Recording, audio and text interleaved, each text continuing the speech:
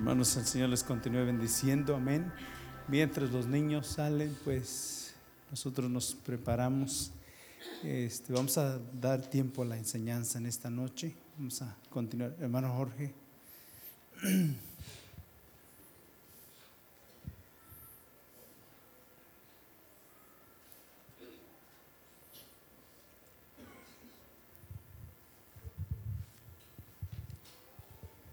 Buenas noches, hermanos. Dios les bendiga. ¿Cómo han estado, hermanos? ¿Bien? Qué bueno, bendito sea Dios. ¿Cómo los trata Barack Obama?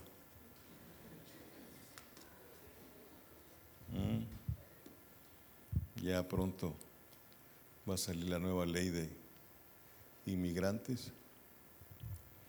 Espero en Dios que, como le decía a mi esposa, verlos por allá por Saltillo, que peguen un saltillo para allá y nos avisan cuándo van a ir para no estar. Para no estar. Me da gusto verlos, amados hermanos. Veo caras nuevas, que Dios les bendiga mucho. Veo caras ya viejas, así no sea.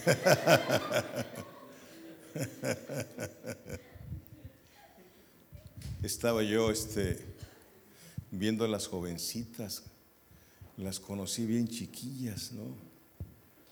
¿Qué quiere decir? Que ya estoy más viejo, ¿verdad? Que a mi hermano Mauro, tengo casi 21 años de conocerle, 21 años de conocerle, y te ves igual, bien joven. Me decía un hermano que es mayor que yo cumplí 70 años en agosto. Me dice, hermano Jorge, ¿cuántos años le llevo? Dije, por mí, lléveselos todos, le dije. Lléveselos todos. ¿Verdad? Pero pues la verdad me gusta estar con ustedes. Le doy gracias a Dios por este país que lo recibió. Qué bueno que estamos junto a Estados Unidos, no junto a Cuba, junto a Rusia. Denle gracias a Dios por este país que lo recibió a ustedes. Y díganse lo que siga de los norteamericanos, pues yo creo que ha sido algo especial para muchos de nosotros este país. País que empezó llevando el evangelio por muchos lugares, que ahora está en último lugar este país con el evangelio, por todas las cosas que se han metido tan fuertes, ¿sí? Pero para eso están ustedes aquí, para hablarles el evangelio, devolverles el evangelio a los Estados Unidos de Norteamérica. Como dice la palabra, te voy a provocar con celos, a celos con una nación que no era nación. Es lo que está pasando en Estados Unidos. Pastores latinos, hay unos que vienen con otro propósito, pero hay otros que no, sino que de alguna manera oramos por este país. Y vamos a tener cinco reuniones, si Dios nos da vida. Mañana 2, tengo entendido, ¿verdad? Y vamos a hablar, mi esposa y un servidor, sobre lo que es el matrimonio y la familia. El matrimonio y la familia. Hemos oído de innumerables tragedias que han acontecido en tiempos pasados. 2 guerras mundiales, de 1900 a la fecha, 2 guerras mundiales, revoluciones en diferentes naciones, en diferentes épocas, guerras por la independencia de alguna nación. Estados Unidos tuvo su guerra de independencia de Inglaterra. Nuestro país, México, tuvo su guerra de independencia con los españoles, y así sucesivamente otras naciones. Hemos visto accidentes donde mueren miles de personas, ¿no? Como en Haití, no sé si se recuerda, en el año 2010, donde aconteció un terremoto y 280,000 personas murieron. Imagínense nada más, y otras tantas perdidas. En el mismo año, en República de Chile, otro fuerte terremoto, también murieron cantidad de gentes. Grandes tragedias que traen luto, tristeza, desaliento y aún suicidios.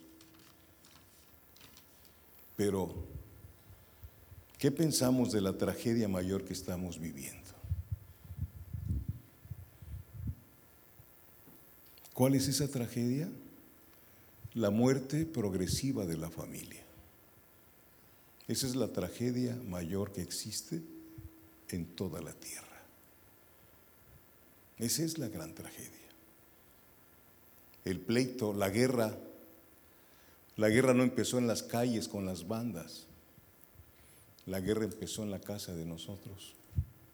Ahí fue donde se inició la guerra. Hijos abandonados por los padres, ¿no? Haciendo otro tipo de cosas, los dejan en la casa. Jamás platicamos con nuestros hijos varones. La mujer tampoco tiene tiempo de platicar con sus hijas. Y por eso está desapareciendo la familia. Cambiamos valores. Queremos tener todos carros en la casa, así cada quien estemos por su lado. Si usted va a un restaurante y ve usted una familia ahí sentada alrededor de ahí de la mesa, todos con su celular. ¿Sí o no? Pregunto, ¿no es cierto? Es el Dios del Internet. Por ahí tengo una predicación de eso. ¿Cómo está la familia?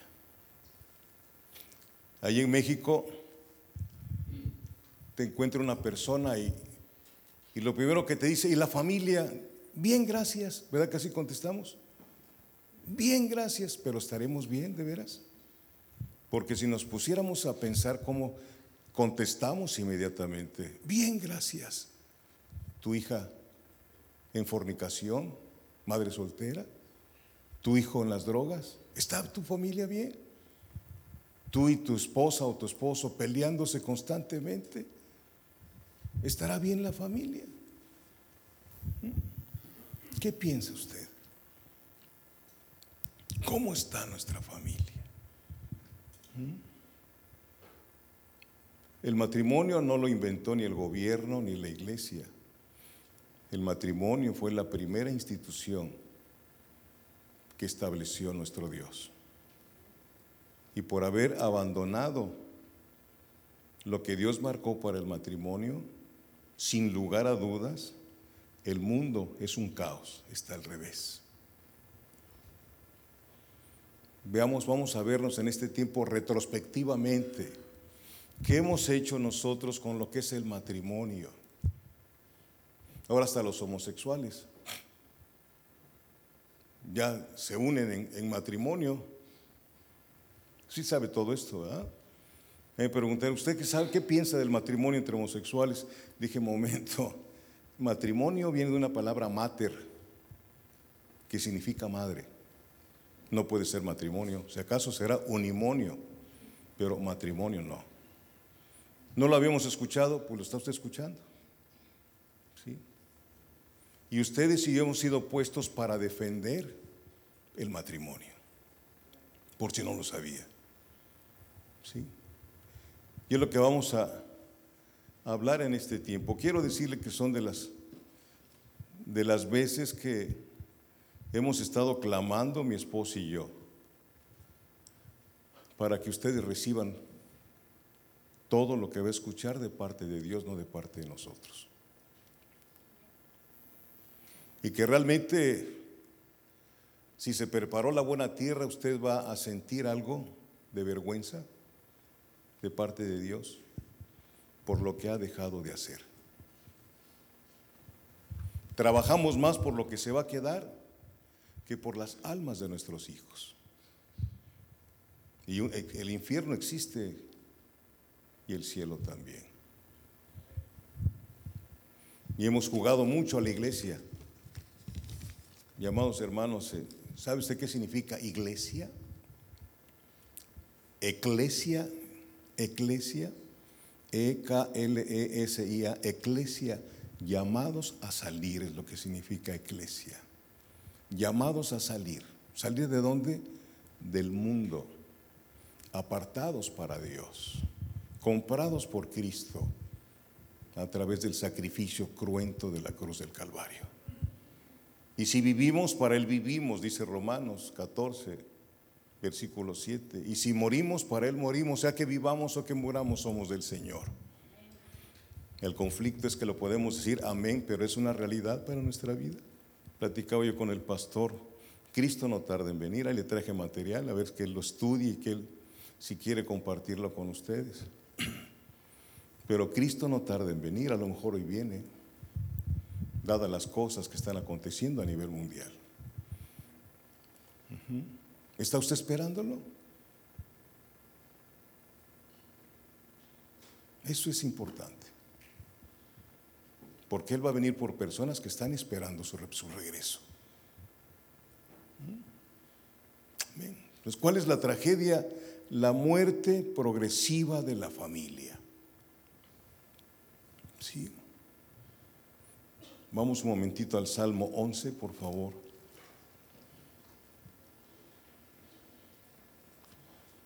El versículo 3 del Salmo 11.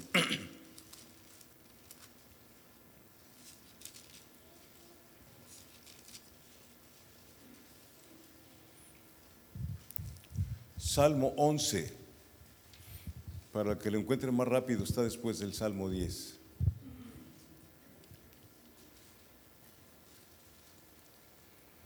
Salmo 11, versículo 3.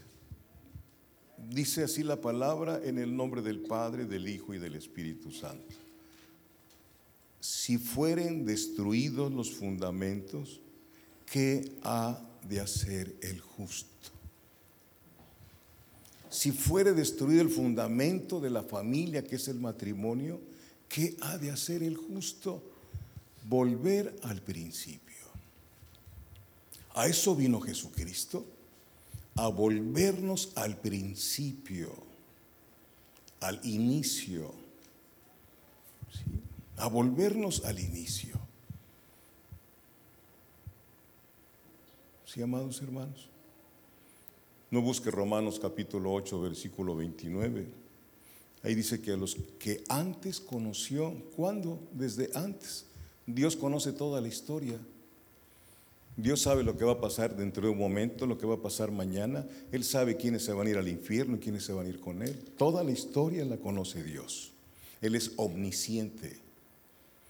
Él sabe lo que estás pensando tú en este momento. Él sabe lo que voy a hablar antes de que yo hable. Ese es mi Dios. Si lo conoces bien, porque hay que conocerlo. Porque cuando le vas conociendo, tienes temor reverente a abrir la boca a la ligera. Tienes temor reverente a poner tus ojos en pornografía y tus oídos en pláticas que no convienen, cuando realmente lo conoces. Y no quiero decir que no tengas ganas de hacerlo. Mientras estemos aquí en la tierra, ese deseo va a estar.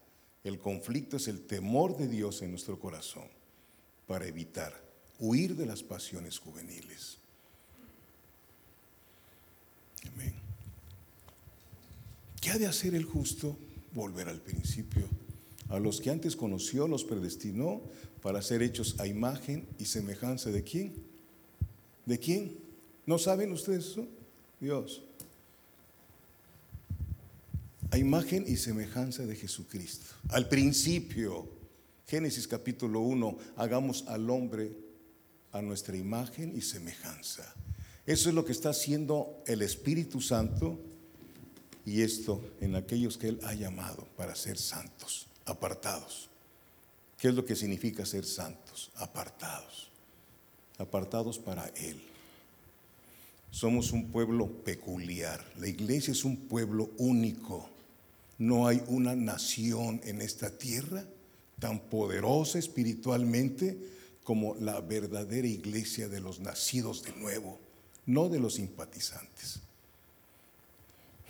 Porque dice 2 Corintios capítulo 5, versículo 17, el que está en Cristo, no el que está en la iglesia. El que está en Cristo, nueva criatura es. Las cosas viejas pasaron, y aquí todas son hechas nuevas. trabajo excelente que está haciendo, y con puro ex bandido, porque la iglesia se forma de puro ex borrachos, ex fornicarios, ex adúlteros, etcétera, etcétera, etcétera. Lo vil y lo necio rescató el mundo para vergüenza de los demás. Por eso el evangelio es una locura. Y esta tragedia, ¿sí?, es la muerte progresiva de la familia, la infidelidad matrimonial, la fornicación, la exaltación del pecado en revistas, películas, televisión, pornografía a través de los celulares, porque ahora hasta los celulares tienen pornografía, ¿sí? La homosexualidad, la liberación femenina, que dice la mujer: tú no tienes por qué someterte a tu esposo. ¿Y qué dice el Señor? A ver, mujeres, ¿qué dice el Señor? ¿No saben que tienen que someterse a la autoridad de su esposo? Cuando una esposa se somete a la autoridad del esposo, no se va a enfermar tanto. Por favor, ojalá lo reciban en este tiempo. Es que mi esposo no lo merece, ni tú tampoco mereces que te trate tu esposo como Dios manda que te trate. No es por merecimientos, es porque Dios lo manda. ¿No? Y esto tiene que ser voluntario, no a la fuerza, porque Dios ama a quien, al dador alegre. Desafortunadamente ahora con las enseñanzas pensamos que el dador alegre es aquel que da su diezmo con alegría. No, el dinero póngalo aparte. Usted le diezma a Dios, no al pastor. El dador alegre, el darse con alegría.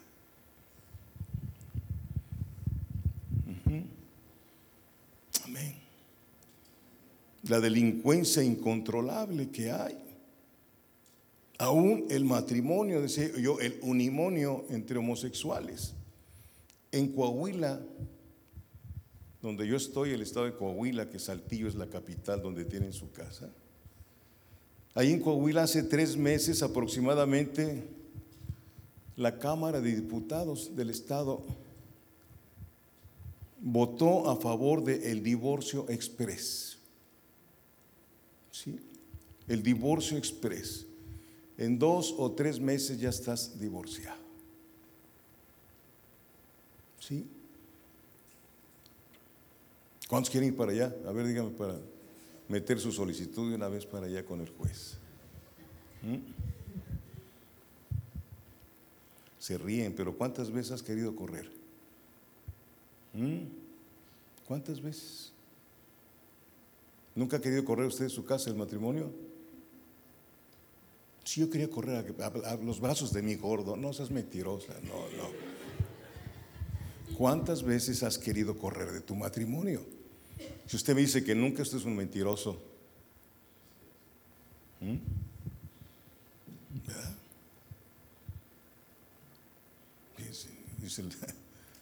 Dice la muchacha al muchacho, a su esposo: tú eres un amor. Gracias.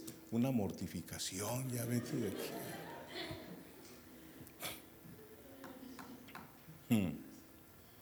Bendito sea Dios. Fíjense, en 3 meses ya estás libre. Aquí es lo que vamos a ver. Hermanos, el matrimonio es algo sagrado. Tu matrimonio no es tuyo, es de Dios. El matrimonio es un misterio, dice Efesios capítulo 5. Porque tipificamos la unión de la iglesia con Cristo.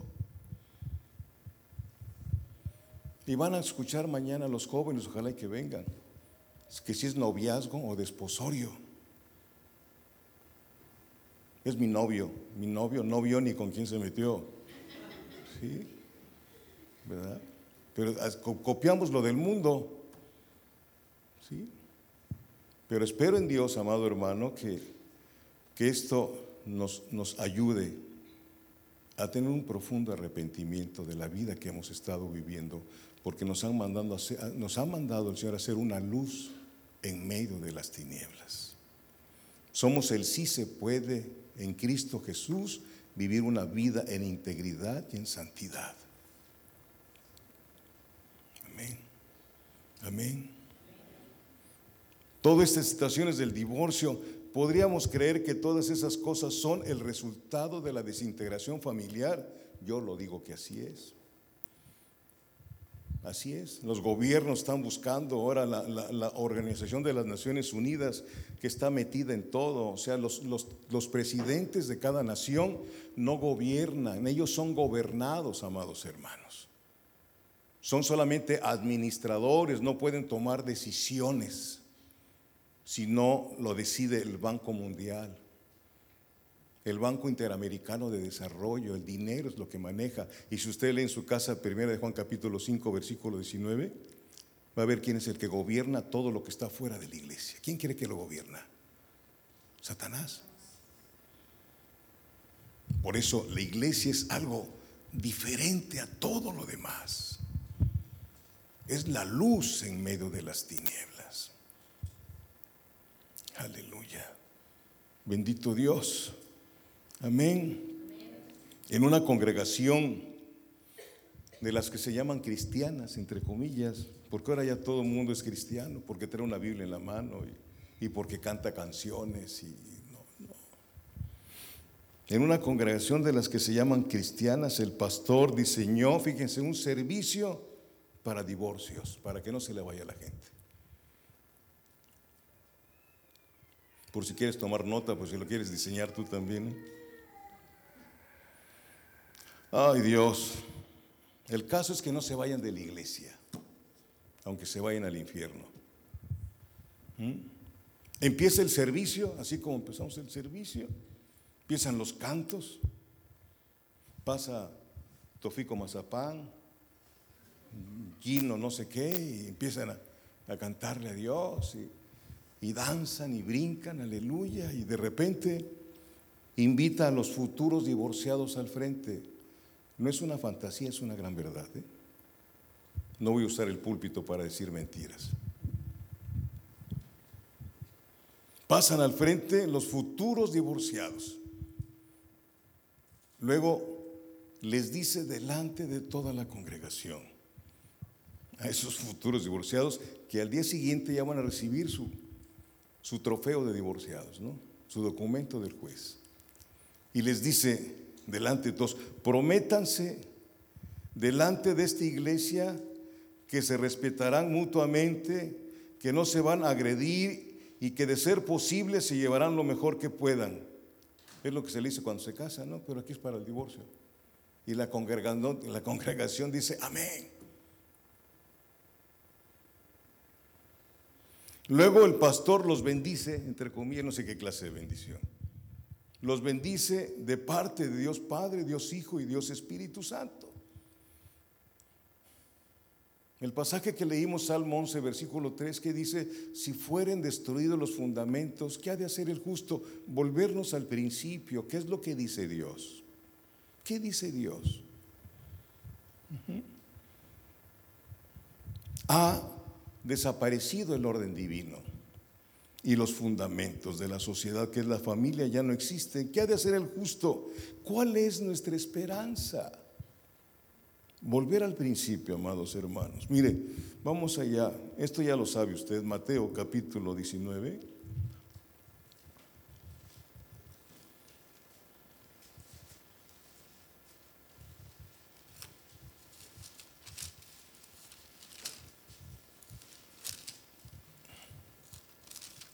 ¿Ya lo tiene? Versículos del 3 al 6. Entonces vinieron a él, o sea, a Cristo, los fariseos, tentándole y diciéndole: ¿es lícito al hombre repudiar a su mujer por cualquier causa? Por cualquier causa. Porque no sabe hacer tortillas a mano, ya. Por cualquier causa. Véanlo, por favor. ¿Sí? Por cualquier causa. Él respondiendo les dijo: ¿no habéis leído que el que los hizo al principio? ¿Qué ha de hacer el justo? Volver al principio, a lo establecido por Dios. ¿Sí? ¿No habéis leído que el que los hizo al principio, varón y hembra los hizo? Y dijo: por esto el hombre dejará padre y madre y se unirá a su mujer, y los dos serán una sola carne. Así que no son ya más dos, sino uno, una sola carne. Por tanto, lo que Dios juntó, que dice, no lo separe el hombre. Por esto dejará el hombre, ¿a quién? A su padre, habla de los dos. Usted, bueno, así los califico yo. ¿Usted no conoce las familias Muégano? ¿Sí conoce los Muéganos? Carlos, ¿tú conoces los Muéganos? ¿Cómo son los Muéganos? Son unos dulces, pegados. Ahí están todos amontonados, pegados. Familias Muéganos. ¿Sí? Se casa el hijo y se va a vivir con su papá y su mamá. Son las familias Muéganos. Y el Señor dice, por esto dejará el hombre a su padre y a su madre, y serán una sola carne, partiendo de esa premisa. Ahí empezamos a desvirtuar lo que Dios estableció. ¿Sí me explico?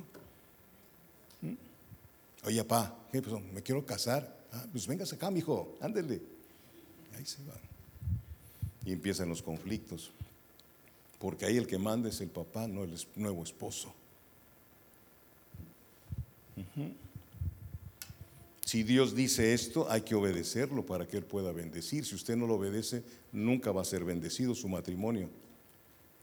¿Me escucharon bien? ¿Sí me escucharon bien?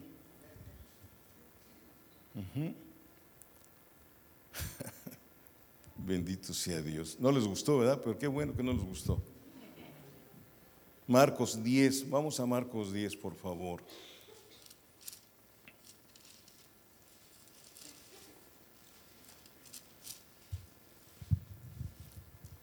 Y luego si se pelean, si se casó la mujer con un boxeador. ¿Sí conoce que hay esposos boxeadores? No.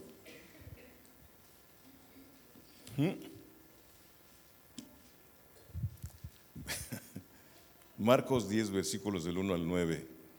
Dice: levantándose de allí, vino a la región de Judea y al otro lado del Jordán, y volvió al pueblo a juntarse a él, y de nuevo les enseñaba como solía. Y se acercaron los fariseos y le preguntaron para tentarle si era lícito al marido repudiar a su mujer. Respondiendo les dijo: ¿qué os mandó Moisés? Ellos dijeron: Moisés permitió. Escuchen, ese cambio de palabra, de mandar a permitir, es algo que está aquí plasmado en la Biblia. Es diferente mandar a permitir. ¿Me escucharon bien? De mandar a permitir. Él les dijo: ¿qué os mandó Moisés? Y le dieron la vuelta con la pregunta. Engañoso es el corazón y perverso más que todas las cosas. ¿Sí? Ellos dijeron: Moisés permitió dar carta de divorcio y repudiarla. Y respondiendo Jesús les dijo: por la dureza de vuestro corazón os escribió este mandamiento. Pero al principio, otra vez, ¿qué ha de hacer el justo? Volver al principio. Pero al principio de la creación, varón y hembra los hizo Dios. Por esto dejará el hombre a su padre y a su madre, y se unirá a su mujer, y los dos serán una sola carne. Así que no son ya más dos, sino uno. Por tanto, lo que Dios juntó, no lo separe el hombre. Amén. En casa volvieron los discípulos a preguntarle de lo mismo. ¿Estaban interesados ellos en saber lo del matrimonio, sí o no? ¿Usted está interesado en conocer lo del matrimonio? Ojalá y que Dios les hable, porque el nombre de esposo y esposa es algo divino, es algo que viene del cielo, no de aquí abajo. Amén. De veras, créanlo, porque lo dice Dios, no lo digo yo. El ser esposa es un privilegio enorme. Privilegio enorme que Dios le ha concedido a la mujer, y el ser esposo es un privilegio enorme que Dios le concedió al hombre. ¿Sí, amados hermanos? Sí. Malaquías capítulo 2.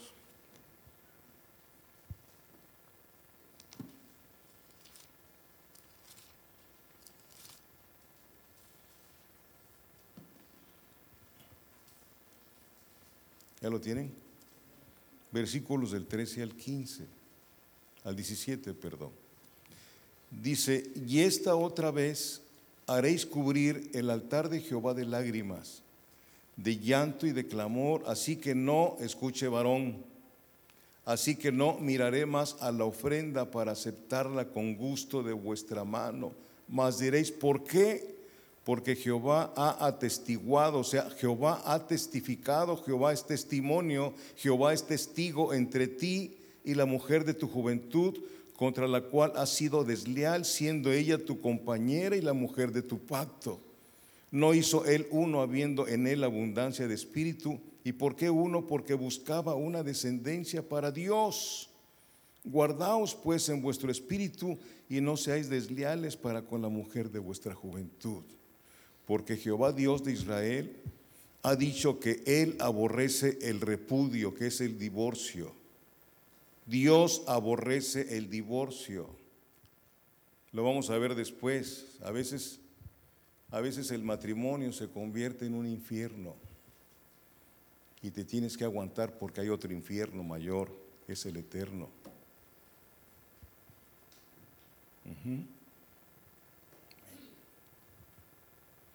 Aquí dice que Dios aborrece el repudio y al que cubre de iniquidad su vestido, dijo Jehová de los ejércitos. Guardaos pues en vuestro espíritu, no seáis desleales. Habéis hecho cansar a Jehová con vuestras palabras y decís: ¿en qué le hemos cansado? En que decís: cualquiera que hace mal agrada a Jehová, y en los tales se complace. O si no, ¿dónde está el Dios de justicia? Qué tremendas palabras. Te divorcias y piensas que ya te escapaste de la justicia de Dios. Cuidado. Cuidado. ¿Sí? Cuidado, hermano. Porque nadie puede escaparse de la justicia de Dios. Él es lento para la ira y pronto para la misericordia.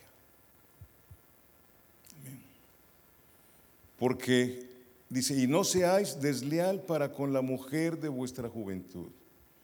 Porque Jehová Dios de Israel ha dicho que él aborrece el divorcio, el repudio. Y luego el versículo 17 leímos: estoy cansado, dice Dios, en que digas y creas que cualquiera que hace mal agrada a Jehová, y en los tales se complace. O si no, ¿dónde está el Dios de justicia? Con cuidado vamos a ver esto. Las lágrimas, el llanto, el clamor que cubren el altar de Jehová son de las esposas traicionadas por el repudio que le han dado sus maridos. Esas esposas cristianas no van a contar sus conflictos a cualquiera, aunque hay muchas que a todo el mundo le platican las cosas. Pero una verdadera esposa cristiana no anda diciéndole a todo el mundo lo que le pasa en su casa. Es prudente, porque le da vergüenza tener un marido así. Bendito Dios. Entonces no van con cualquiera a platicar sus conflictos, van con Dios al altar de Jehová. Ahí lloran. Y hermana, si tú tienes un marido muy especial, pues ve con Dios y llórale al Señor. Llórale.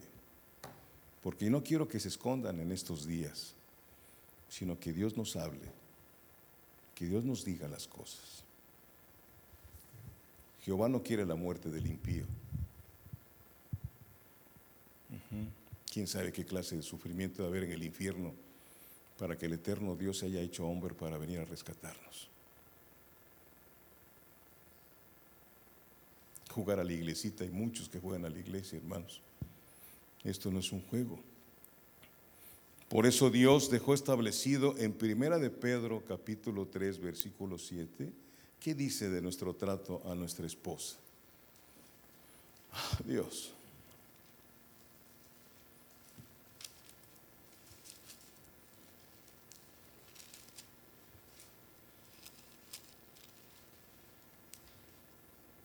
Maridos, vosotros maridos, escuche bien, joven, si usted es soltero, de una vez vaya aprendiendo lo que Dios dice. Si usted piensa casarse, vea lo que Dios dice, lo que tiene usted que hacer. Porque luego nos vamos por el físico y después, ¿qué va a pasar? ¿Sí?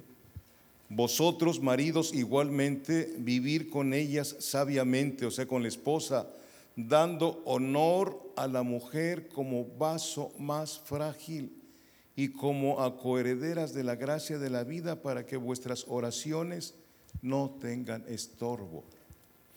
¿Por qué mis oraciones como esposo no son contestadas? Porque no cumplo con esto que Dios me está diciendo.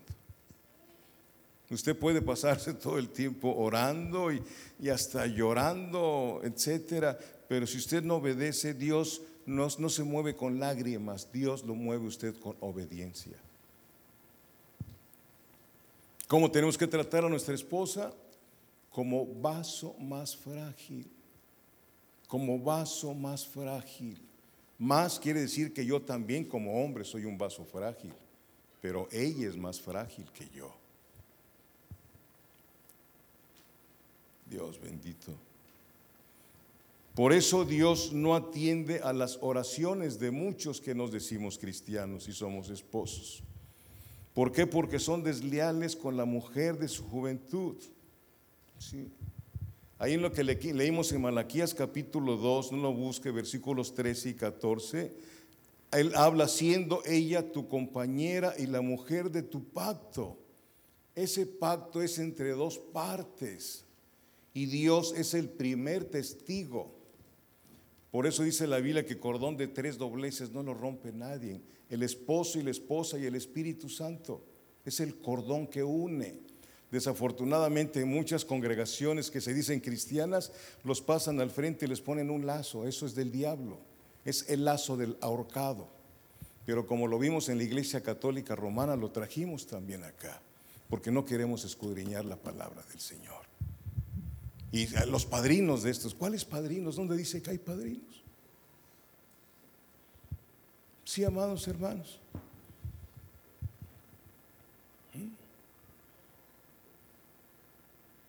Bendito Dios. El divorcio es comparado al asesinato. Es comparado al asesinato. No lo busque, Malaquías 2, dice el que cubre de iniquidad, o sea, de violencia su vestido. El divorcio deja señales, así como el asesinato. ¿Sí? El divorcio es muerte a la familia. El divorcio es muerte a los muchachos que quedan sin padre y sin madre. Por eso está el mundo al revés.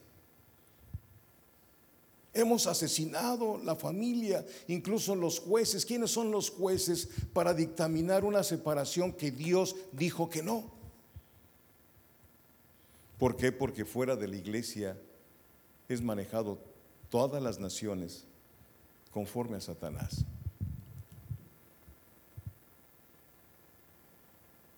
Bendito sea Dios. Y estos en el versículo 17 acusaban a Dios de no tomar en serio el bien y el mal. Ustedes me dicen que yo no soy un Dios justo, que dónde estoy porque permito tantas cosas. Es lo que decían y mucha gente lo dice. Sí. Actualmente también es así, acusan a Dios de lo que está pasando como si Dios tuviera la culpa de la rebelión que hay en todo el planeta. Actualmente, hermano, hay mucha violencia, muchísima violencia, mucha maldad. 65% de los matrimonios ya no existen en todo el planeta. La Organización Mundial de la Salud hizo una estadística en cada nación de cuántos divorcios, cuántas familias están rotas, y resultó un documento y 65% de todos los que se han casado, de los 100% que se han casado, ya no existen 65% de los matrimonios. Como consecuencia, hay una guerra en las calles. Hijos sin padre, muchachas sin mamá también.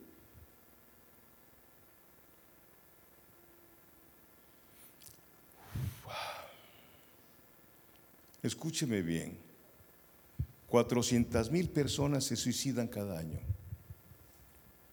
400,000 personas se suicidan anualmente.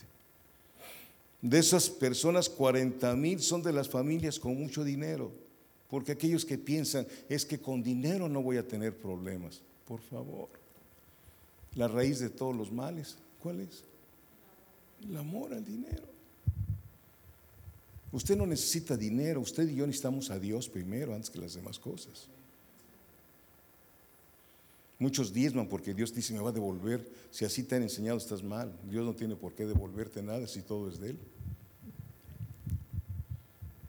Sí, amados hermanos.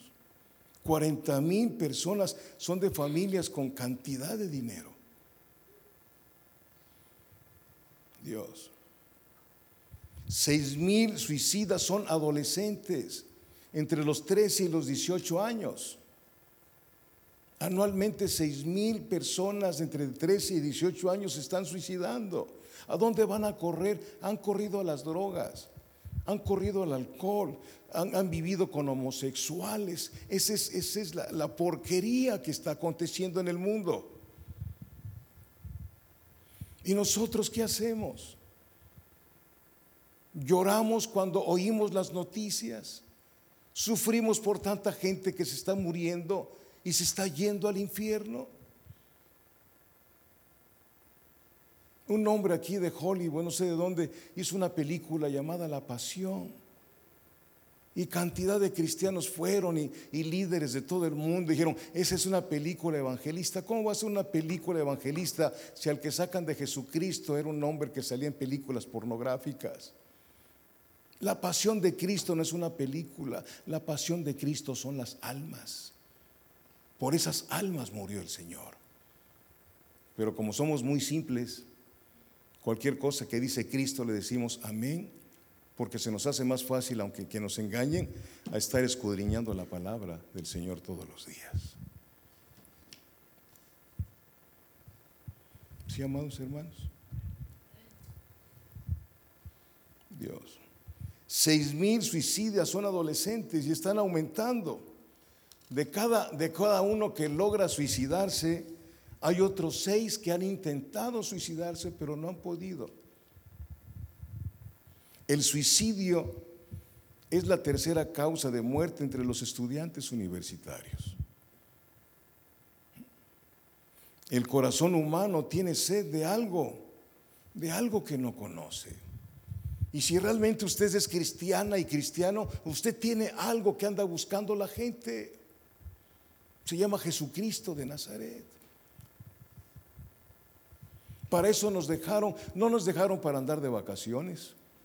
Jesucristo no vino a vacacionar. Se pasó 30 años preparándose para un ministerio de 3 años para irse a la cruz del Calvario. 30 años.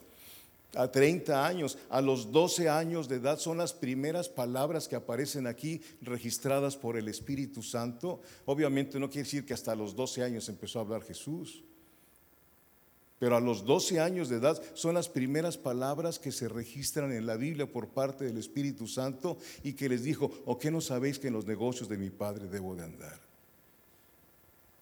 Preparándose. ¿Usted cree que Jesucristo no estaba leyendo él los profetas, los salmos?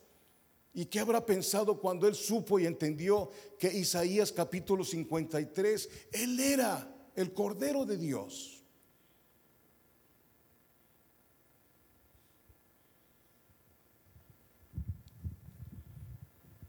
Que Dios los ayude a ustedes y a mí también, hermanos.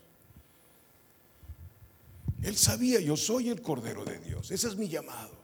¿Usted conoce su llamado? Porque dicen, es que yo tengo un llamado a estar en el grupo musical. Eso no son llamados, eso es participar dentro de la obra de la iglesia. Pero su llamado es hacer una luz en medio de las tinieblas.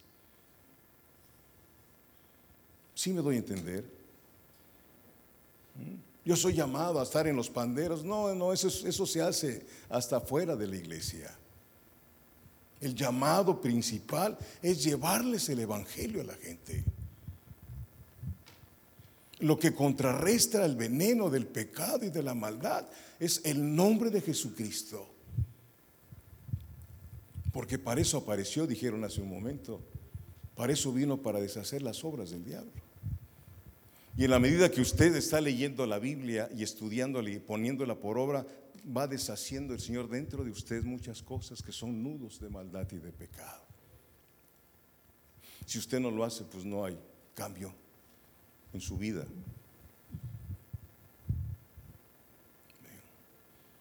Amén.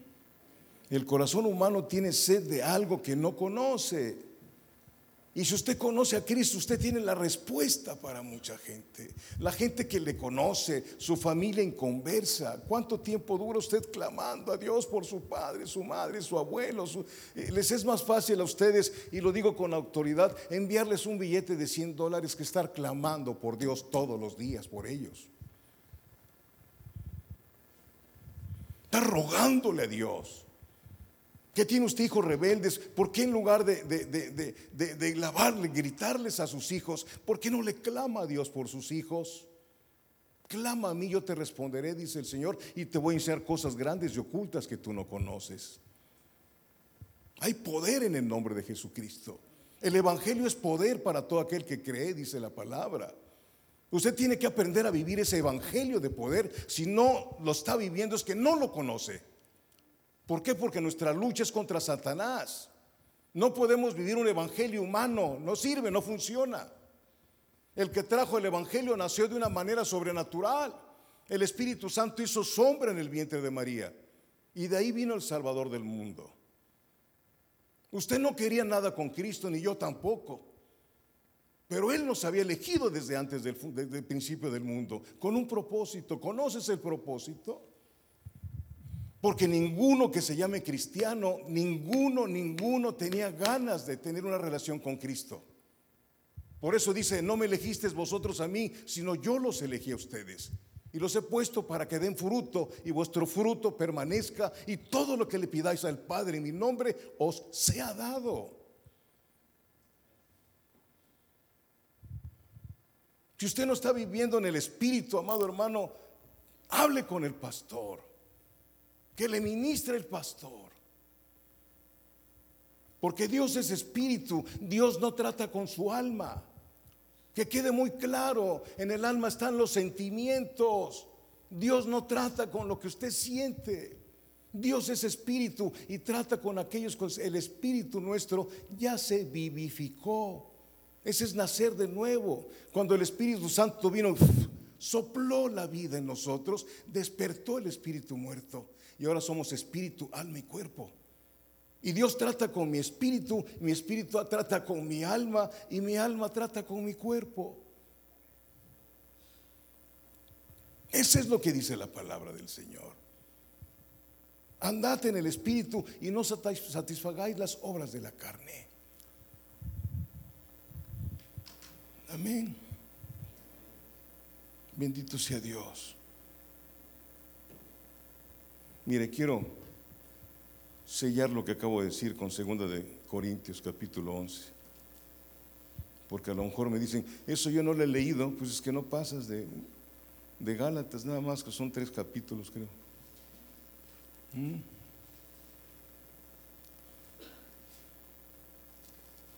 Personas que tienen años de ir a una congregación y nunca han leído la Biblia desde Génesis hasta Apocalipsis. Pero cómo cantan y danzan, ¿no? Ay, Dios. Veníamos para el aeropuerto. ¿Cuándo fue que llegamos? Ayer.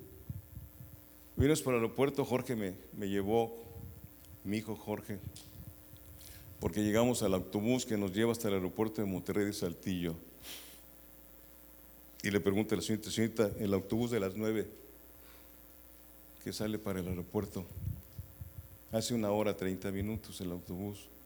Me dice: están cerradas las 2 carreteras. Hubo un accidente en la autopista y en la federal, y no están transitando vehículos. Dije: ¿y ahora qué hago? Y como mi helicóptero está descompuesto, pues ¿y ahora qué voy a hacer? Entonces ahí nos quedamos. Le digo, pues le dije a mi esposa: pues si Dios, estamos debajo de la voluntad de Dios. Si Dios no quiere, pues aunque quieran todos ustedes, ahí sí como si quisieran, ¿no?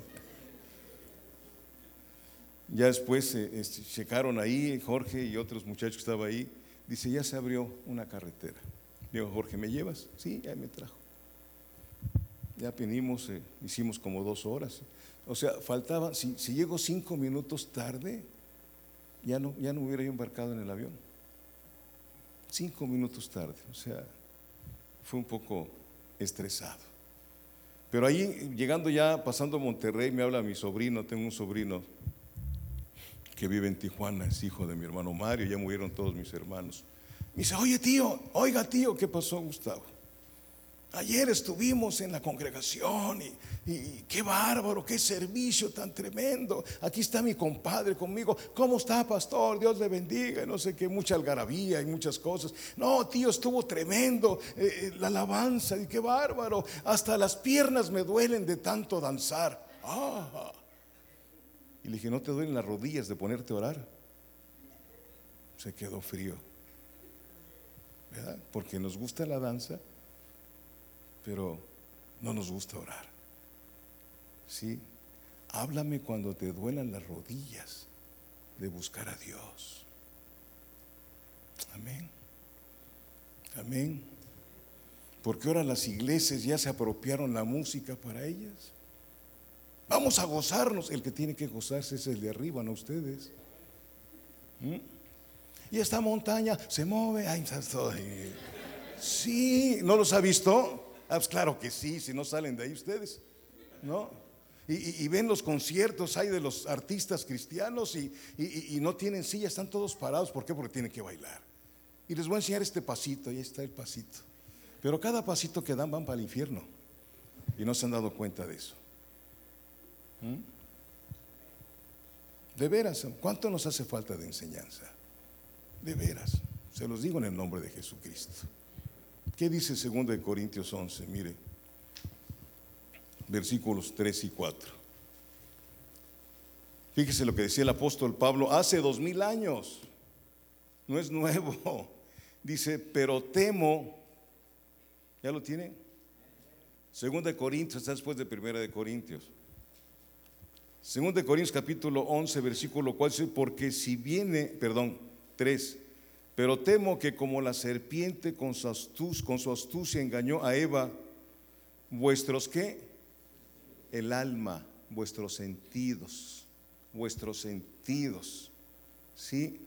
Sean de alguna manera extraviados de la sincera fidelidad a Cristo. Y ahí viene 4, porque si viene alguno predicando a otro Jesús que el que os hemos predicado, o si recibís otro espíritu que el que habéis recibido, u otro evangelio que el que habéis aceptado, bien lo toleráis.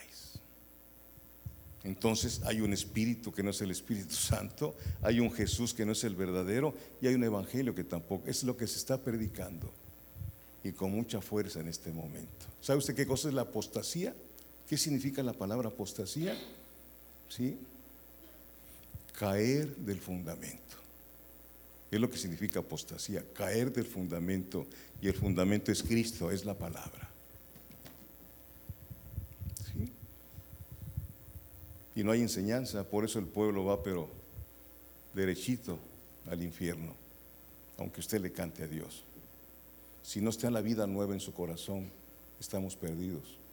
Si no hemos nacido de nuevo, tengo por ahí un escrito de hace muchísimos años que me llegó a mis manos, donde y de manos me llegó ahí y lo leí, y que le preguntaban a Juan, él escribió el Evangelio. Juan escribió las 3 epístolas, el Evangelio y Apocalipsis. El apóstol Juan dice que le preguntaban en la iglesia de Éfeso, porque ahí estuvo él pastoreando un tiempo, ¿sí? Le preguntaban, hermano Juan, ¿por qué es necesario nacer de nuevo? ¿Y saben qué respondía él? Porque es necesario nacer de nuevo. Era lo único. ¿Por qué es necesario nacer de nuevo? Porque es necesario nacer de nuevo. Porque el que no nace de nuevo no puede ver el reino de Dios. Esto está sellado. Cuando viene el Señor nos abre los ojos espirituales. y pone hambre y sed de Él dentro de nosotros. Para alimentar, no solo de pan vivirá el hombre, sino de toda palabra que sale de la boca de Dios. El hombre nuevo, el hombre cristiano, de esto vive, de la palabra, de esto se alimenta. La palabra esta es vida. Esta es una palabra que salta, que tiene vida, ¿sí? La palabra de Dios, dice Hebreos, es viva y eficaz y más cortante que toda espada de dos filos. Amén. Y entonces el corazón humano tiene sed de algo que no conoce. Y para eso nos dejaron a nosotros, para llevarles el evangelio. No nada más de palabras, sino nuestra vida, nuestra forma de caminar, nuestra forma de hablar, nuestra forma de vestir, da un mensaje. Somos el mensaje, somos cartas abiertas del reino de Dios. ¿Y por qué cartas abiertas? Porque no tenemos nada que esconder. Si usted aquí vive de una manera y sale de aquí vive de otra manera, y en su trabajo de otra manera, y en su casa de otra manera, usted es un hipócrita bien hecho, igual yo. Pero usted tiene que vivir de la misma manera aquí y en cualquier lugar. Somos el mensaje del reino de Dios, donde todo mundo puede leer en nosotros que no hay engaño, que no hay mentira. Proverbios 27, no lo busque, dice: camina en integridad el justo, sus hijos son dichosos después de él. Usted no tiene por qué dejarle dinero a sus hijos, déjele la integridad. Dios dice: tus hijos van a ser dichosos después de ti, si eres un hombre y una mujer íntegra. ¿Me escucharon? Amén. El corazón humano tiene sed de algo que no conoce. Quiero llevarlos allá, Juan capítulo 4. Usted conoce este pasaje de la samaritana. ¿Ya lo tiene? Juan capítulo 4. Se lo voy a leer del 4 al 18. Dice: y le era necesario pasar por Samaria. Vino pues a una ciudad de Samaria llamada Sicar, junto a la heredad que Jacob dio a su hijo José. Y estaba allí el pozo de Jacob. Entonces Jesús, cansado del camino, se sentó así junto al pozo. Era como la hora sexta. Vino una mujer de Samaria a sacar agua, y Jesús le dijo: dame de beber, pues sus discípulos habían ido a la ciudad a comprar de comer. La mujer samaritana le dijo: ¿cómo tú, siendo judío, me pides a mí de beber, que soy mujer samaritana? Había un pleito entre los samaritanos y los judíos desde los tiempos del hijo de Salomón, de Roboam, que se dividieron las dos tribus, las 12 tribus. 10 formaron las tribus del norte de Israel, que después se llamó Samaria, y 2 quedaron de este lado, que se llamó Judá. Había ese pleito muy fuerte entre ellos, se volvieron enemigos. Por eso la mujer dice: ¿cómo a mí? Si tú eres judío, ¿cómo me pides a mí, que soy samaritana? ¿Me pides a mí de beber? ¿Sí me expliqué o no me expliqué? Que soy mujer samaritana, porque judíos y samaritanos no se tratan entre sí. Respondió Jesús y le dijo: si conocierais el don de Dios, y quién es el que te dice dame de beber, tú le pedirías y él te daría agua viva. La mujer le dijo: Señor, no tienes con qué sacarla, y el pozo es hondo. ¿De dónde pues tienes el agua viva? ¿Acaso eres tú mayor que nuestro padre Jacob, que nos dio este pozo, del cual bebieron él, sus hijos y sus ganados? Respondió Jesús y le dijo: cualquiera que bebiere de esta agua volverá a tener sed, mas el que bebiere del agua que yo le daré no tendrá sed jamás, sino que el agua que yo le daré será en él una fuente de agua que salte para vida eterna. La mujer le dijo: Señor, dame esa agua para que no tenga yo sed, ni venga aquí a sacarla. Hasta ahí nos quedamos. Esta mujer vino al mediodía, a la hora sexta, a sacar agua. Era una hora inusual, porque el agua se sacaba muy de mañana, a las 6, 7 de la mañana. La hora sexta eran las 12 del día. ¿Sí? No iba con las demás mujeres por la vida que vivía, una vida inmoral a los ojos de los demás. Pero nuestro Señor Jesús sabía que esa mujer iba a estar ahí a esa hora. Fíjense bien, un alma. Jesucristo sabía que esa mujer, y por eso el versículo 4, Él dijo, y le era necesario pasar por Samaria. Esa es una necesidad que usted debe de tener en su corazón, la necesidad por las almas que hay en su alrededor. Es una necesidad que el Espíritu Santo tiene que poner en su vida para llevarle el Evangelio a esas personas. Sí. Hace tiempo, hace como unos 18 años, iba yo con Óscar del Bosque, íbamos en su carro, me pidió que yo lo acompañara porque me buscaba, no sé si por mí o por el pay de queso que hace mi esposa muy rico, porque le gustaba mucho, ¿no? Y me pidió, hermano Jorge, acompáñeme, y lo acompañé. Y de repente se estacionó y dice, voy aquí a tocar, ahorita vengo, no me tardo. Y tocó y se metió, y de repente venía un hombre, no sé si ha visto esos hombres, con un saco todo brilloso, pero de mugre, pero mugroso el hombre con ganas, todo así, el cabello alborotado y una barba así. Venía así caminando el hombre así, y lo veo, y escuché una voz que me dijo, bájate y abrázalo. Ay, Dios. Yo no me espanto de eso, hermano. Yo fui un borracho bien hecho.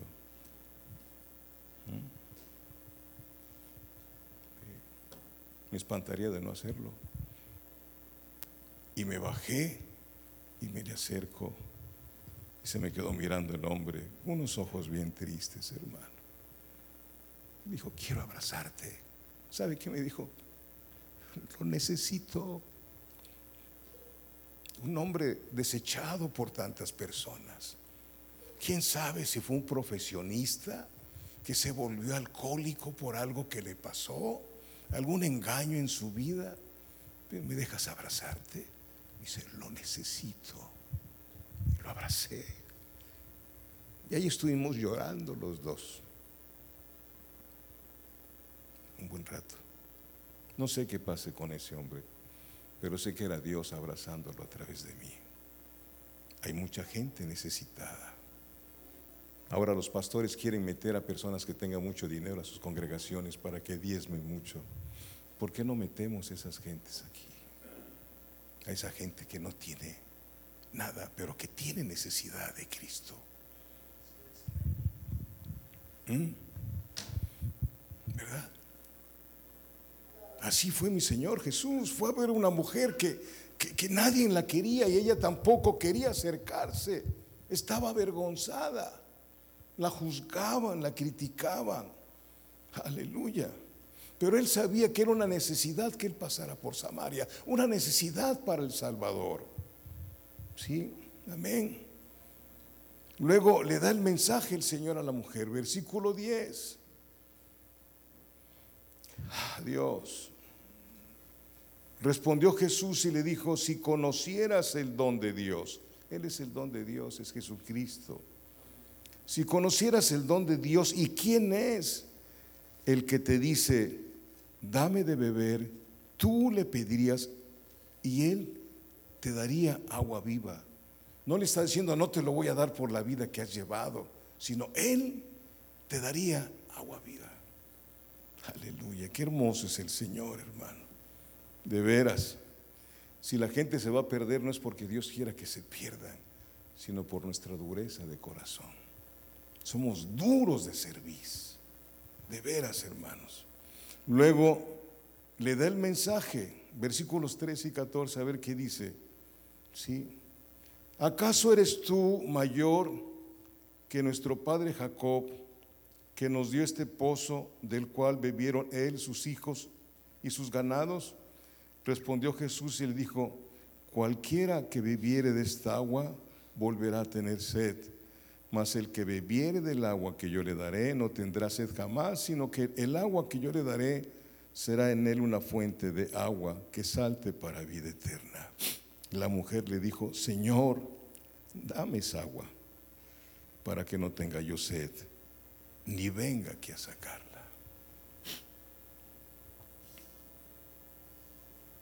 La mujer oyó el mensaje. La presencia de nuestro Señor Jesús hizo que sus oídos espirituales fuesen abiertos. Cuando el Señor está presente suceden cosas maravillosas, hermano. Platicaba yo con el pastor, dije: necesitas hablar y hablar y hablar con el grupo que pasa acá. Hablar, si puedes, 2 o 3 días, decirles la importancia que tiene el estar aquí como adorador en espíritu y en verdad. La importancia que cuando van a subir aquí ya vienen bien orados, ya vienen con ese deseo de atraer la presencia del Señor, no de cantarle a la iglesia, no de decirle a la iglesia que tiene bonita voz. Eso no funciona.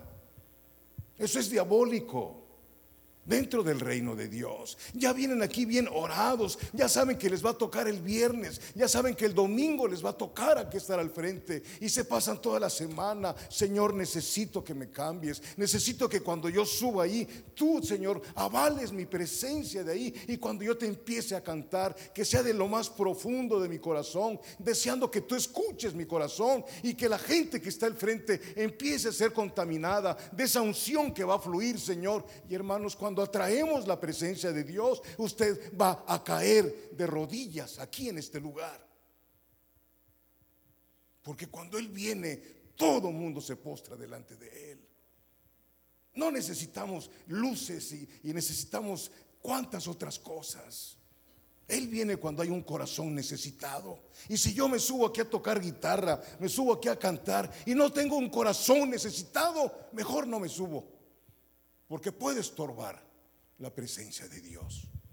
Ese es el culto a Dios, un culto entre los santos, entre los apartados, donde Satanás huye porque no puede con ellos. ¿Me expliqué? Y cuando viene la palabra, fluye, porque el corazón de los oyentes ya se convirtió en mantequilla con la presencia del Señor. Y no piensan a decir, como dicen muchos tontos, puras piedricaciones, puras pedradas. No, hermano, esta palabra es martillo que rompe corazones duros. Es espada, es fuego que consume. Léalo, aquí está todo eso. Si no, ¿para qué subo?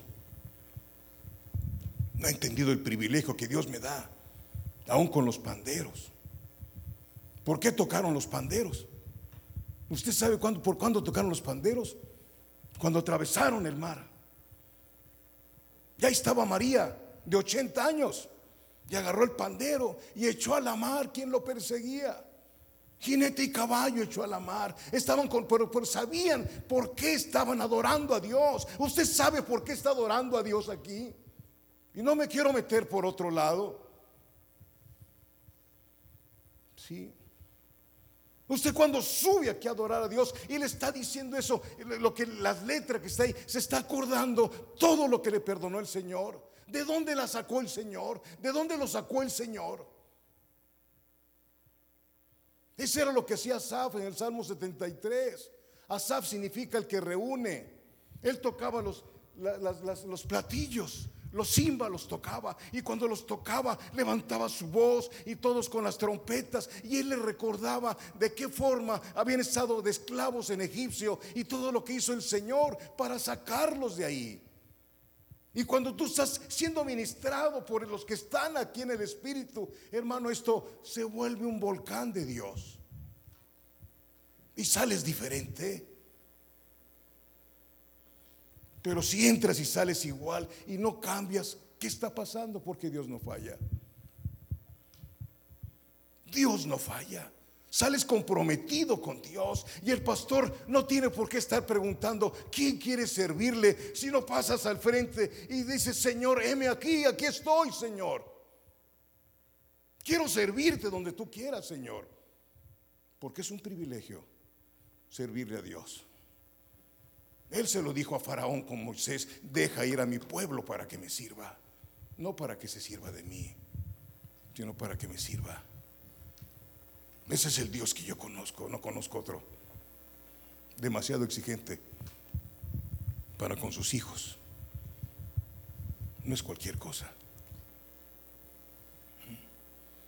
Amén.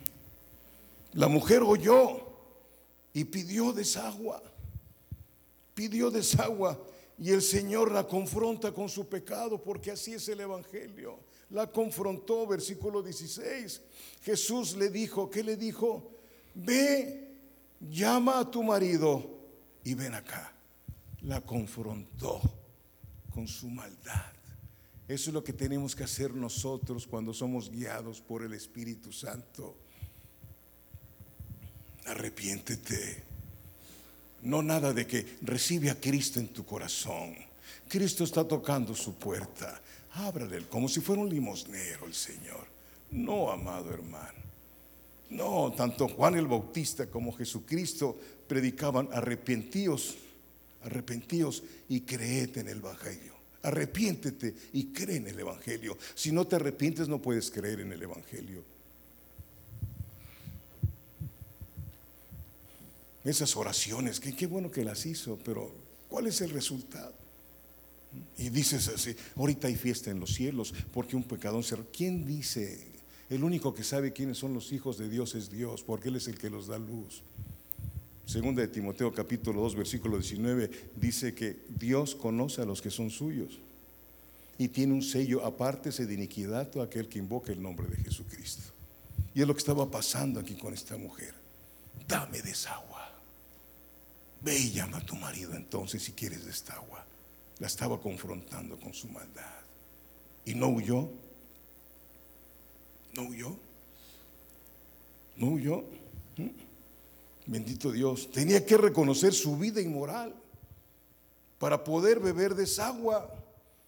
Usted no puede beber de esta agua si no reconoce que anda usted mal. No se le abre esta Biblia. Esta letra nunca la va a entender si usted no está arrepentido de corazón. Dios de mi vida. Tenía que reconocer esa vida y reconocer esa agua que no es de aquí, sino que bajó del cielo. Y se llama Jesucristo. El agua de vida. Versículos 17 y 18. Respondió la mujer y dijo: Dios, no tengo marido. Y se quedó callada. No tengo marido. Y Jesús le dijo: bien has dicho, no tengo marido, porque 5 maridos has tenido, y el que ahora tienes no es tu marido. Vives en fornicación.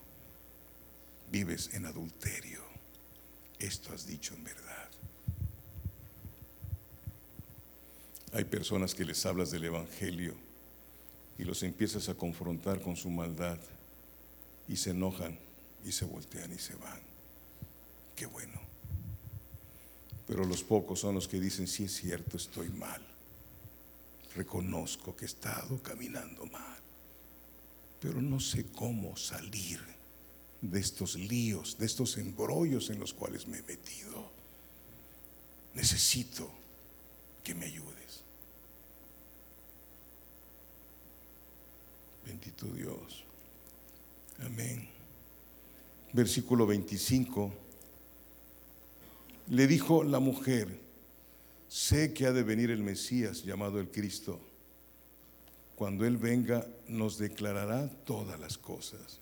26. Jesús le dijo: yo soy el que habla contigo. Aleluya. Yo soy el que habla contigo. Ojalá que entiendas que yo no soy el que estoy hablando contigo. Él es el que te está hablando. Él es el que te está hablando y te está induciendo a que reconozcas cuál es tu condición dentro de tu casa, con tu esposa, con tu esposo, con tus hijos. Estás ejerciendo el sacerdocio en tu casa, porque nos hizo un reino de sacerdotes. Tienes el altar de tu casa funcionando, que llegas bien cansado, que llega a descansar al panteón. Ahí en tu casa, esposa, hijos, vamos a orar juntos. Al principio tus hijitos no van a querer, pero tú eres el sacerdote y tu esposa tiene que ayudarte. Esa es la ayuda idónea. La esposa tiene que ayudar al esposo a que los hijos respeten a la cabeza, al marido. Y el marido tiene que ayudar a la esposa a que los hijos respeten a la esposa, que no la tomen como sirvienta. ¿Sí? Eso es el caminar como Dios manda. Amén. Bendito es Dios. Ella esperaba redención y frente a ella estaba el Redentor. Qué tremendo. Yo soy el que habla contigo. Aleluya. Bendito Dios. Estoy terminando, hermanos. Malaquías 2:17, no lo busque. Ahí vimos que acusaban a Dios de que cualquiera que hacía maldad agradaba a Dios. Creo que lo leyó conmigo, ¿o no? Si no, ¿dónde está ese Dios de justicia? Decía. ¿Sí? Así piensa mucha gente, y muchos de los que se congregan también piensan que porque andan haciendo alguna maldad y no les ha acontecido nada, siguen congregando. No, Dios es bueno, Dios nunca me va a hacer nada.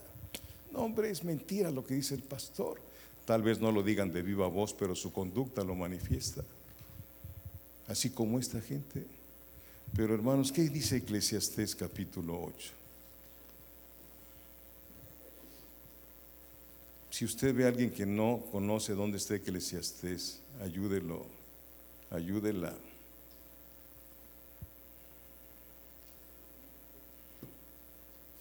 Yo daba clases en dos institutos y una vez invité a uno de los mejores alumnos que habían ahí a predicar allá con nosotros. Y me gustó algo que dijo, que se me quedó muy grabado. Dice, hay unos hermanos, o quién sabe si sean hermanos, decía, que se reúnen y nunca leen la Biblia ni porque nada.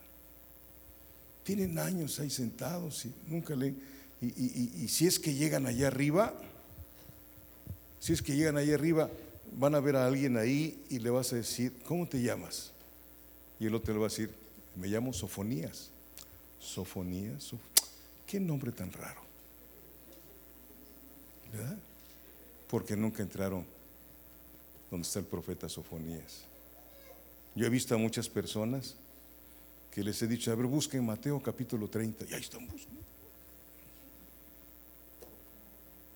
Y se les aseguro que si les digo, ahorita hubieran puesto a buscarse ahí el Evangelio según San Jorge, ahí, ¿no? Sí, amados hermanos, ¿cuántos han leído de aquí la Biblia? En 5 años que tengo usted de cristiano, ¿cuántos de ustedes han leído la Biblia una sola vez? Que no es nada, de Génesis a Apocalipsis.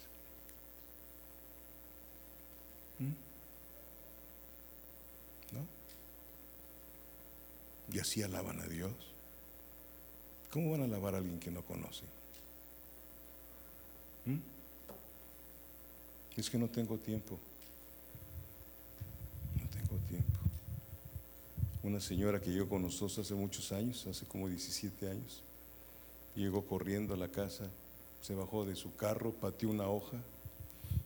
Dice, en esta hoja venía un mensaje.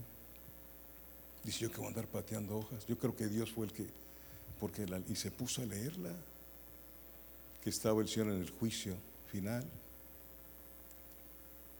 y que se acercaba una persona y el Señor abría porque se van a abrir los libros en el juicio del trono blanco.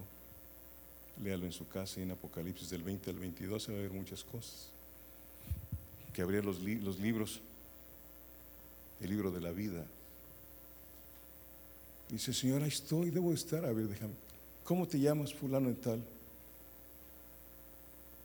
Ella nunca había tenido tiempo para con el Señor. Esta señora que llegó con nosotros, ¿sí? Decía, a ver, repíteme. No, estaba el Señor busque. Dice, no te encuentro. Pero Señor, yo debo de estar ahí. Si yo voy a la iglesia, pues si te vas a la iglesia, pero no lees la Biblia, ¿qué es eso? Y le sigue buscando. No estás. ¿Sabes qué? A lo mejor no tuve tiempo de poner tu nombre. Y salió corriendo a la casa a decir, necesito que me hablen del Salvador. 4 horas estuvimos ahí ministrándole. ¿Ya murió? ¿Usted no tiene tiempo para el Señor?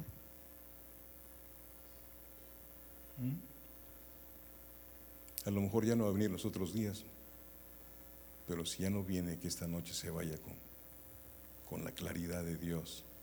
¿Tiene usted tiempo para Dios, para leer la Biblia y orar y estar en compañía con Él? Porque si no tenemos compañía aquí con Él, ¿para qué nos va a llevar allá arriba? Si no nos gusta estar aquí abajo con Él, allá vamos a estar todo el tiempo con Él.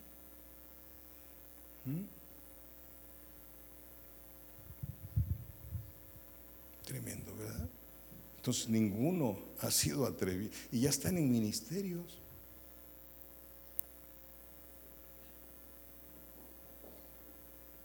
Dios nos perdone, hermanos. Lamento mucho lo que les acontece. De veras, de veras. No los vengo a acusar. La misma Biblia nos acusa.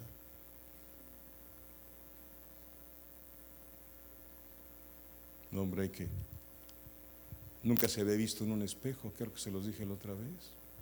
Nunca se había visto en un espejo. Iba caminando y ve algo, era un espejo. Y lo levanta y qué feo estás, ¡pum!, que lo avienta. Esto es un espejo, esto. Y aquí Dios nos hace ver la fealdad de nosotros. Por eso no nos gusta almas adúlteras, fornicarios, mentirosos. No nos gusta que Dios nos hable esas cosas. Por eso queremos predicadores que nos den una barnizada y salir contentos, ¿no? El conflicto que en las reuniones el que tiene que estar contento es Dios, no usted.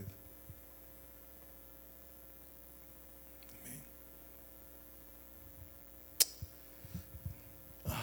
¿Qué les dije? Eclesiastés capítulo 8.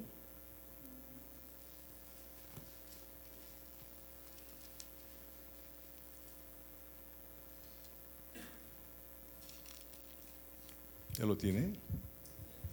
¿Se acuerdan? Si Dios es justo, entonces ¿por qué no mete su mano? Eclesiastés 8, versículos del 11 al 13. Dice, por cuanto no se ejecuta luego sentencia sobre la mala obra, el corazón de los hijos de los hombres está en ellos dispuesto para hacer el mal. Aunque el pecador haga mal 100 veces y prolongue sus días, con todo yo también sé que les irá bien a los que a Dios temen, los que temen ante su presencia, y que no les irá bien al impío, ni les serán prolongados los días, que son como sombra, por cuanto no teme delante de la presencia de Dios. Dice, como cuando ya hice algo malo y no me pasó nada, pues no, pues a lo mejor ni existe Dios, o Dios es bueno. Cuidado, es bueno, pero es justo, es santo. Es santo. Cuando Dios nos perdona, no es borrón y cuenta nueva. De veras, amados hermanos, vivirán, ninguna inmoralidad de los hombres va a quedar sin castigo.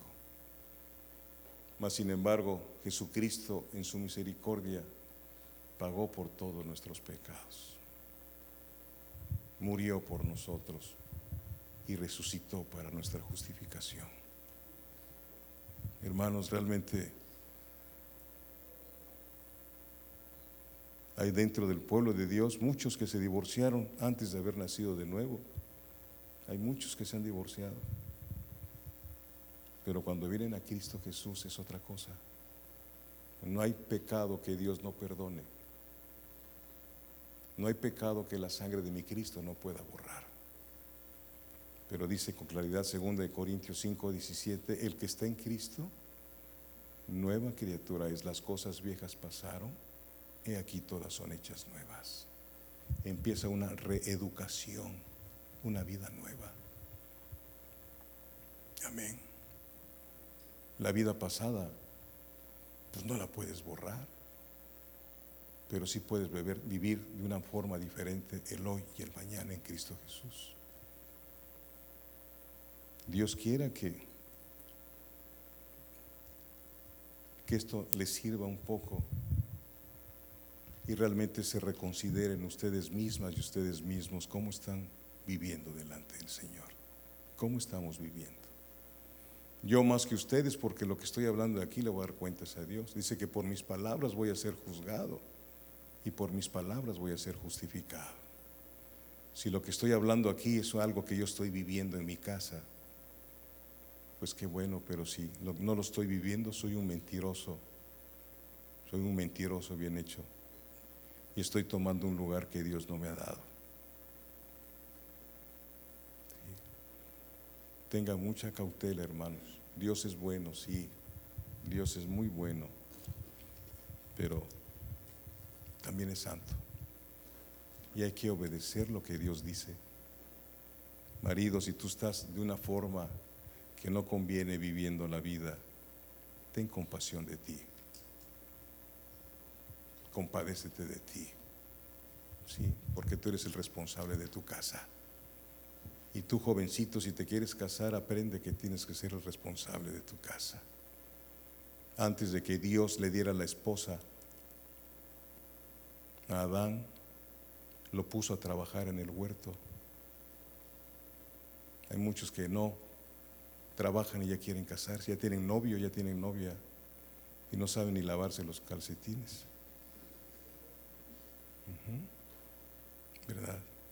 Pero si en una iglesia no se instruye esto, si en una iglesia cristiana no se instruye sobre esto, esa iglesia dejó de funcionar a los ojos de Dios. Porque venimos a ser limpiados cada día más. El que sea limpio, límpiese más todavía. Y este es el agua que limpia. El que sea santo, santifíquese más todavía. Santifícalos en tu verdad, tu palabra es verdad. Juan capítulo 17, versículo 17. Los quiero, los amo, de veras. Pero también dice Proverbios que fieles son las heridas del que te ama e inoportunos los besos del que te aborrece. Que Dios los ayude a ustedes y a mí también. Y quisiera yo que estuviésemos un día todos juntos ahí en las bodas del Cordero. Pero hay que doblegarse y humillarse delante de Dios. Varón, ¿estás caminando bien delante de Dios? ¿Estás cumpliendo con el altar que Dios te manda hacer en tu casa como sacerdote? Si no lo estás haciendo, me gustaría que fueras un hombre de verdad y pasaras aquí al frente para que yo ore contigo y con el pastor nos pongamos de acuerdo, para que Dios te haga entender lo que yo no te puedo hacer entender, porque ese es papel del Espíritu Santo. Si no lees la Biblia, pues ven y dile al Señor: Señor, necesito que pongas hambre y sed de ti en mi corazón. Las vírgenes necias, Mateo 25, no entraron. El Señor dijo: no las conozco. Pensaban que iban a entrar, pero no entraron. Demasiado serio es que en un planeta como esta tierra haya venido el creador del universo hecho hombre a morir por los pecadores y que usted no entienda este mensaje tan tremendo de Dios. El mensaje de Dios es Cristo, su palabra. Si lo estás haciendo, pues qué bueno, pero si no lo estás haciendo, yo creo que es tiempo. Hermano, no tengo a mis hijos junto a mí, pero sí tienes a Dios con los brazos abiertos para que Él te ayude a clamar desde donde estás y donde estén tus hijos, porque Él es omnipresente, envía obreros a tu mies, Señor. Allá donde están mis hijos, mis hijas perdidos, allá, Señor, envíales a uno de ellos, pero que se lo digas con angustia, como si tú mismo fueras a caer en el infierno. Porque si tus hijos no tienen a Cristo, están perdidos, están condenados. Padre, te doy gracias